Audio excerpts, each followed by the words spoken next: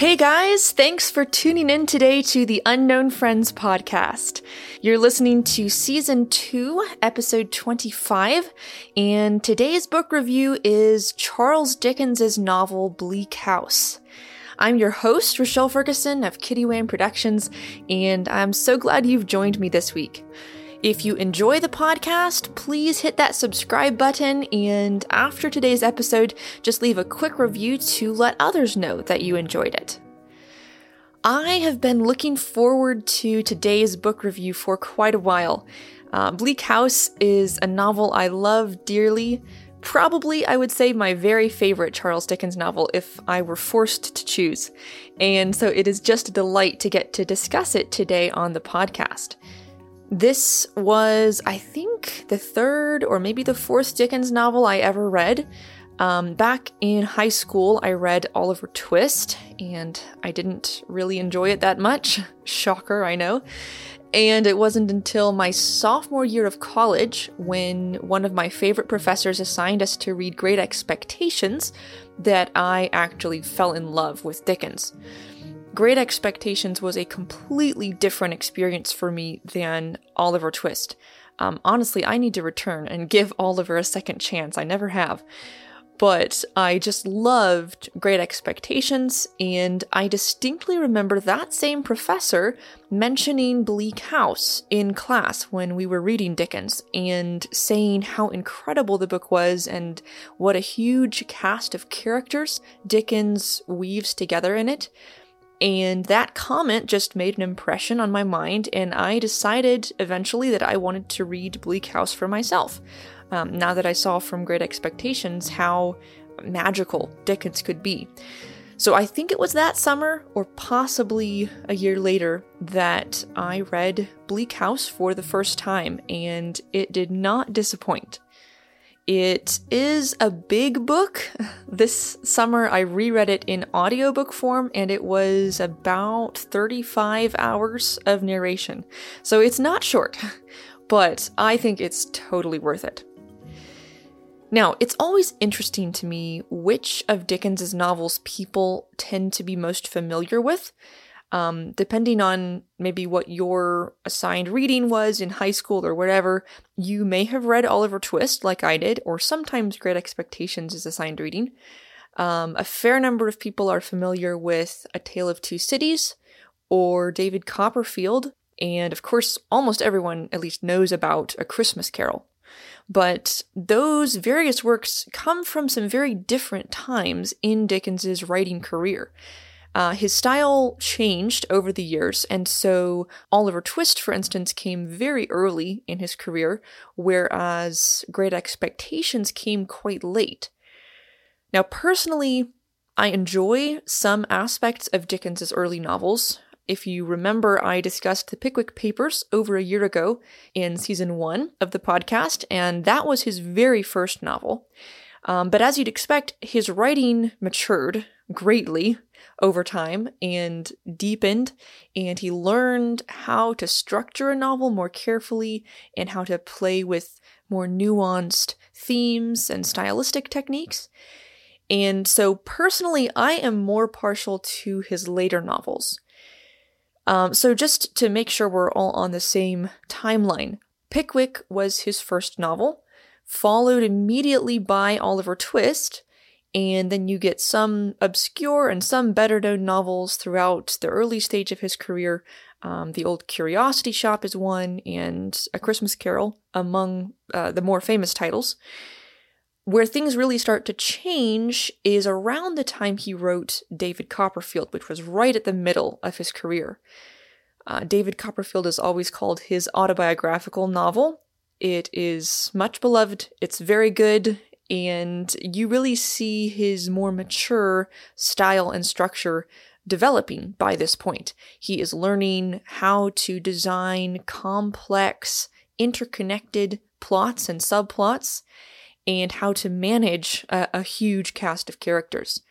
Whereas in his early novels like Pickwick, you will sometimes encounter a number of minor characters as the story goes along who just kind of appear and then disappear, and you might never hear from them again.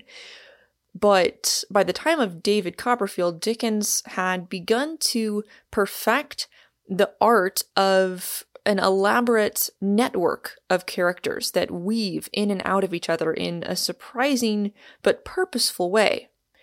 It's really cool how minor characters from the beginning of the novel will show up again in the middle or in the end and make some meaningful connection between other characters or between story events. Anyway, this development in his writing is very evident by the time of David Copperfield, and then all the rest of his novels afterward can kind of be put on a new level.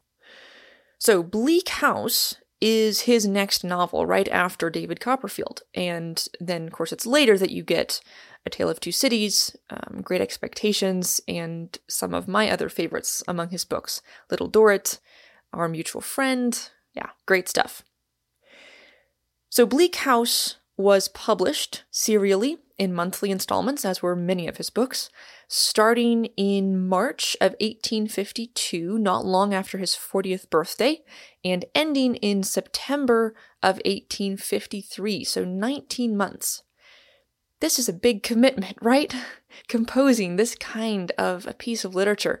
I still don't understand how he managed to craft a novel of this size and scope so precisely when he was literally publishing it a few chapters at a time and sending it out into the world before he had the rest of the book finished.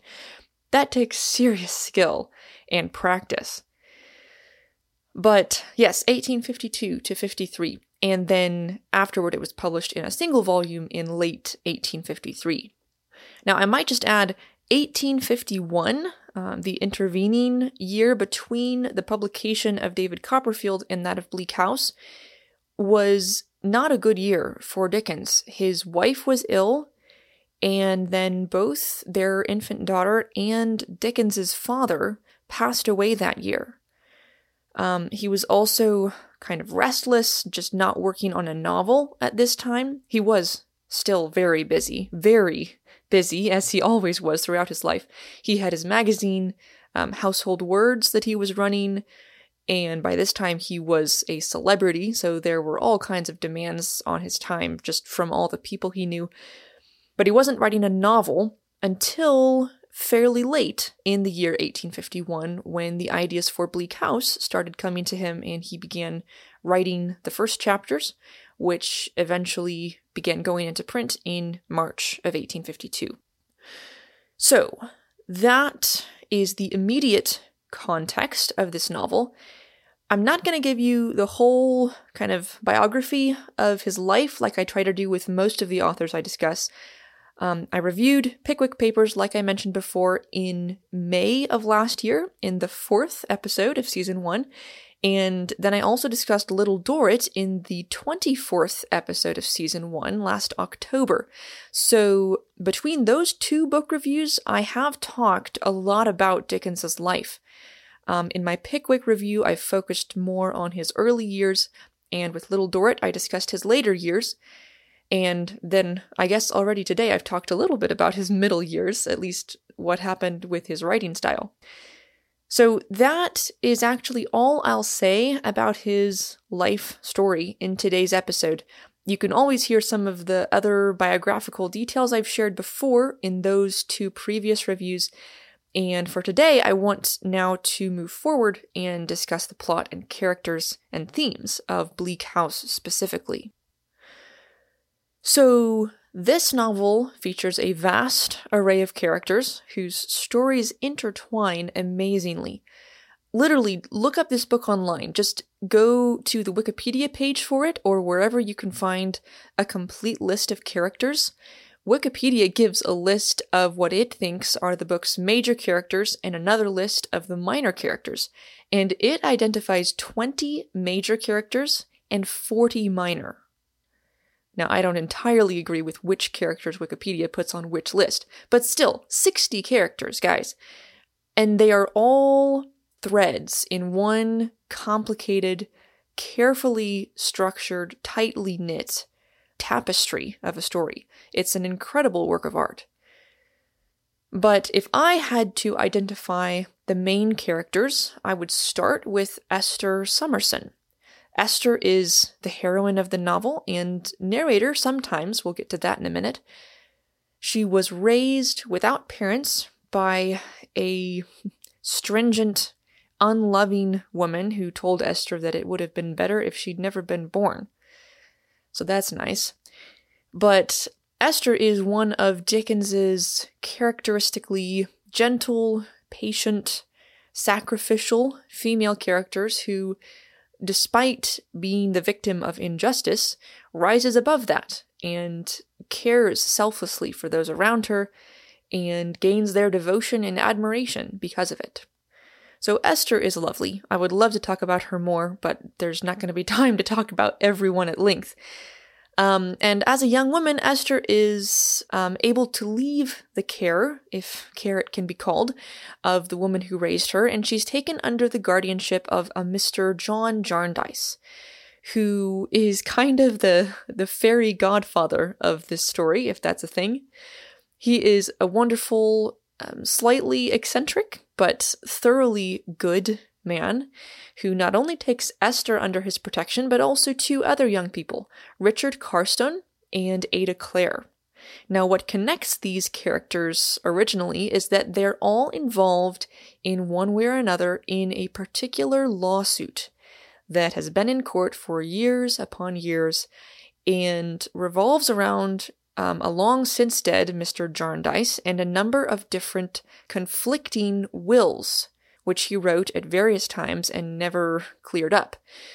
So Richard Carstone and Ada Clare are both orphans and wards of the court, and Mr. John Jarndyce, who is a party in the cause, of course, but wishes he weren't, compassionately takes both Richard and Ada, as well as Esther, to live with him at his home known as, you guessed it, Bleak House. Now, the reason Mr. Jarndyce wishes he weren't a party in the lawsuit of Jarndyce and Jarndyce is that he has lived long enough and seen enough of lawsuits to believe that no real good can come from the High Court of Justice. He has seen too many people pin all their hopes on receiving an inheritance through Jarndyce and Jarndyce, only to be disappointed and grow old as the suit drones on and on throughout the years because nobody knows what it means or what to do with it. So Mr. John Jarndyce is quite content to let the suit drone on while he lives his life and pays no attention to it at all. And he hopes that his young wards will do the same and will not become caught up in the lawsuit. So these are, I would say, the central figures, but many other essential characters surround these four. First of all, there are the Dedlocks, Lord and Lady Dedlock, whom, patrons, you met if you listened to my preview episode for the month of July. I read aloud the first 2 chapters of Bleak House to give you all a taste of Dickens's style and subject matter in this book, and I hope you enjoyed meeting the Dedlocks in chapter 2, as well as Mr. Tulkinghorn, who is another important character. He is attorney at law for the Dedlocks, who are also parties in the court case of Jarndyce and Jarndyce. Then there is also the poor crossing sweeper, Joe, who just tries to stay out of trouble and despite himself gets mysteriously caught up in matters that never should have concerned him. And then there's the former soldier, Mr. George, who similarly gets entangled. He's interesting. Even though he's not like the hero of the story, he is pretty central when you step back and look at the network of characters. His story is touched on by almost every other character in the book. It's very interesting how he's kind of a point of intersection. Anyway, the actual plot of the story follows numerous paths, as you can imagine. So, of course, we follow Esther and her personal life, the gradually emerging secret of her parentage, as well as just the good she does in the lives of those around her, the many people she meets and takes pity on and helps to rise above their circumstances, as she has risen above hers. We eventually follow the romance of Richard Carstone and Ada Clare, and its ups and downs and twists. We trace a mystery surrounding Lady Dedlock, something in her past, which the lawyer, Mr. Tulkinghorn, begins to track down almost from the book's opening pages. And all the while, the case of Jarndyce and Jarndyce is slogging on in the High Court of Chancery, and character after character gets sucked into it, or affected by it in some way, for good or ill. And the question of whether Jarndyce and Jarndyce will ever be resolved, and if so, how and with what consequences, drives much of the novel's storyline. Now, briefly, a word about the book's narrative structure, or probably several words. Charles Dickens did some quite experimental things with Bleak House. He alternates back and forth between two different narrators, which sounds like a modern invention, but people were totally starting to do this already in the 19th century. Remember The Woman in White from a few weeks ago? Many different narrators. So Esther Summerson is one of the two narrators in Bleak House, and she narrates her own story from first-person point of view. And that alone is innovative. Charles Dickens had never before written a novel from a female point of view, and he never did again. He was anxious that he do his best to get it right and narrate convincingly in the imagined voice of a young woman. Some readers think he failed, some think he succeeded. So I will just let you make up your own mind on that point if you choose to read Bleak House. But so that was one innovation. And then secondly, the other narrator of Bleak House is not a character in the story, just an impersonal, detached third-person narrator, not unlike what you would see in many novels, except that Dickens wrote this narration in present tense instead of past tense. So you heard this, patrons, if you listened to the preview episode with the first two chapters. Everything is described as currently happening. Fog is thick in London. The Chancellor sits in his High Court of Chancery. Present tense narration is not typical. It has become a lot more common in very recent years, but this was super unusual in the mid-1800s. Almost universally, novels were narrated in the past tense. And honestly, for a long time, I was pretty adamantly against present tense novels. I thought they were just kind of a newfangled fad or gimmick, until I read All the Light We Cannot See, which is in present tense, and completely changed my opinion. I realized that it can be done really well, and for a very good purpose. But funnily enough, before I read All the Light We Cannot See, I had already read Bleak House, but I had not realized that it is partially in present tense. It didn't hit me until I reread it this year. I'd never noticed it. Which means, of course, that Dickens did it really well. It's unobtrusive, and it fits the story. It fits the detached narrator who is not recounting a personal history, but simply observing and reporting what happens as it happens without any personal involvement or interpretation.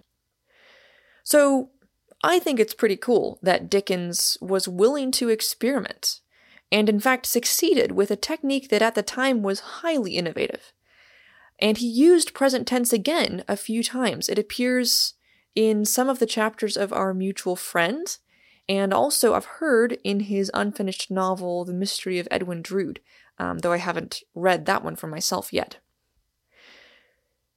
Now, there is so much you can talk about with regard to the themes and symbolism and character development in Bleak House, so I'm just going to touch on a few things as quickly as I can, things that stood out to me on this reread in particular. Let me just talk, first of all, about a couple of the side characters that I find especially interesting or insightful in different ways. First, Mrs. Jellyby. She is arguably one of Dickens's most famous minor characters.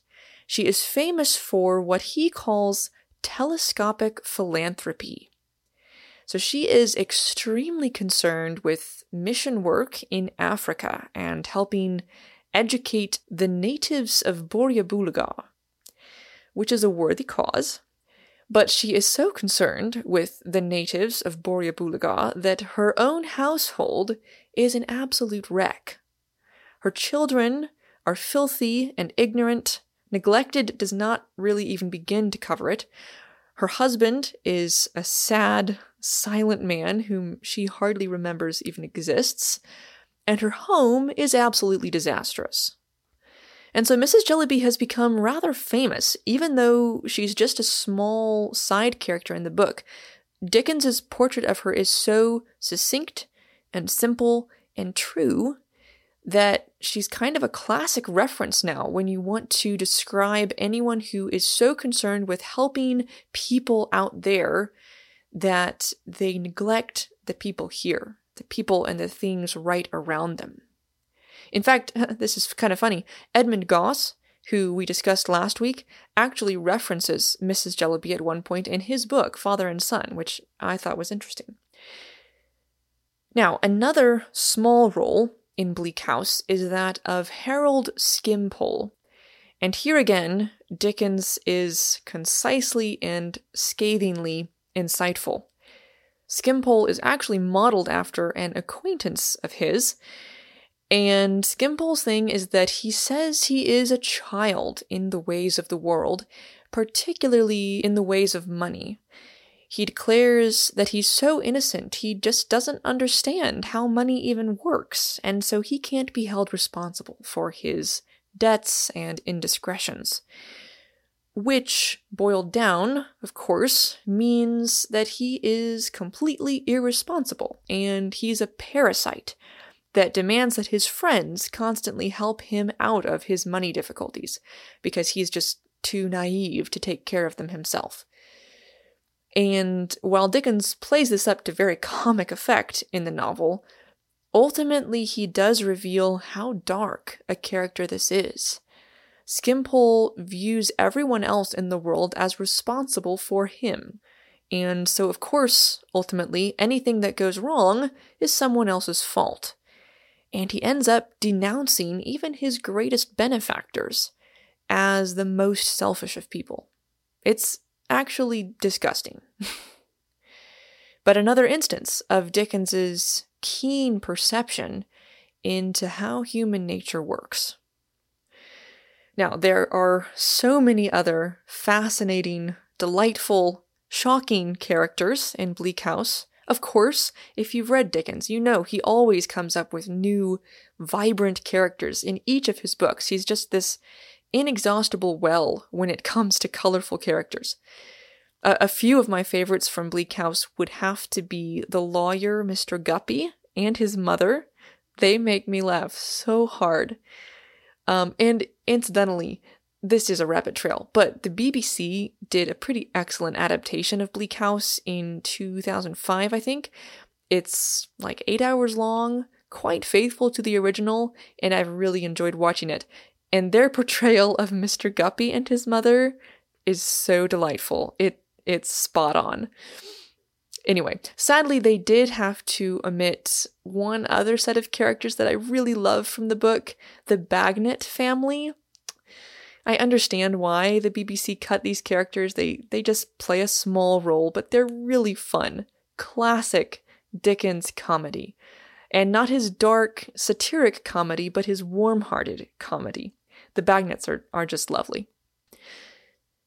But ultimately, I think the character that has always stood out to me as the most thought-provoking and memorable in this whole novel has to be Richard Carston, the ward of court whom Mr. Jarndyce takes under his protection along with Ada. G.K. Chesterton, who wrote a lot of nonfiction about Dickens, interestingly, he says that the story of Richard Carston is strictly the one and only great tragedy that Dickens wrote. Chesterton also says he tells anyone who thinks that Dickens was a gross and indelicate artist to read the chapters of Bleak House that are about Richard. His story is indeed a tragedy, and it is told with discernment and realism.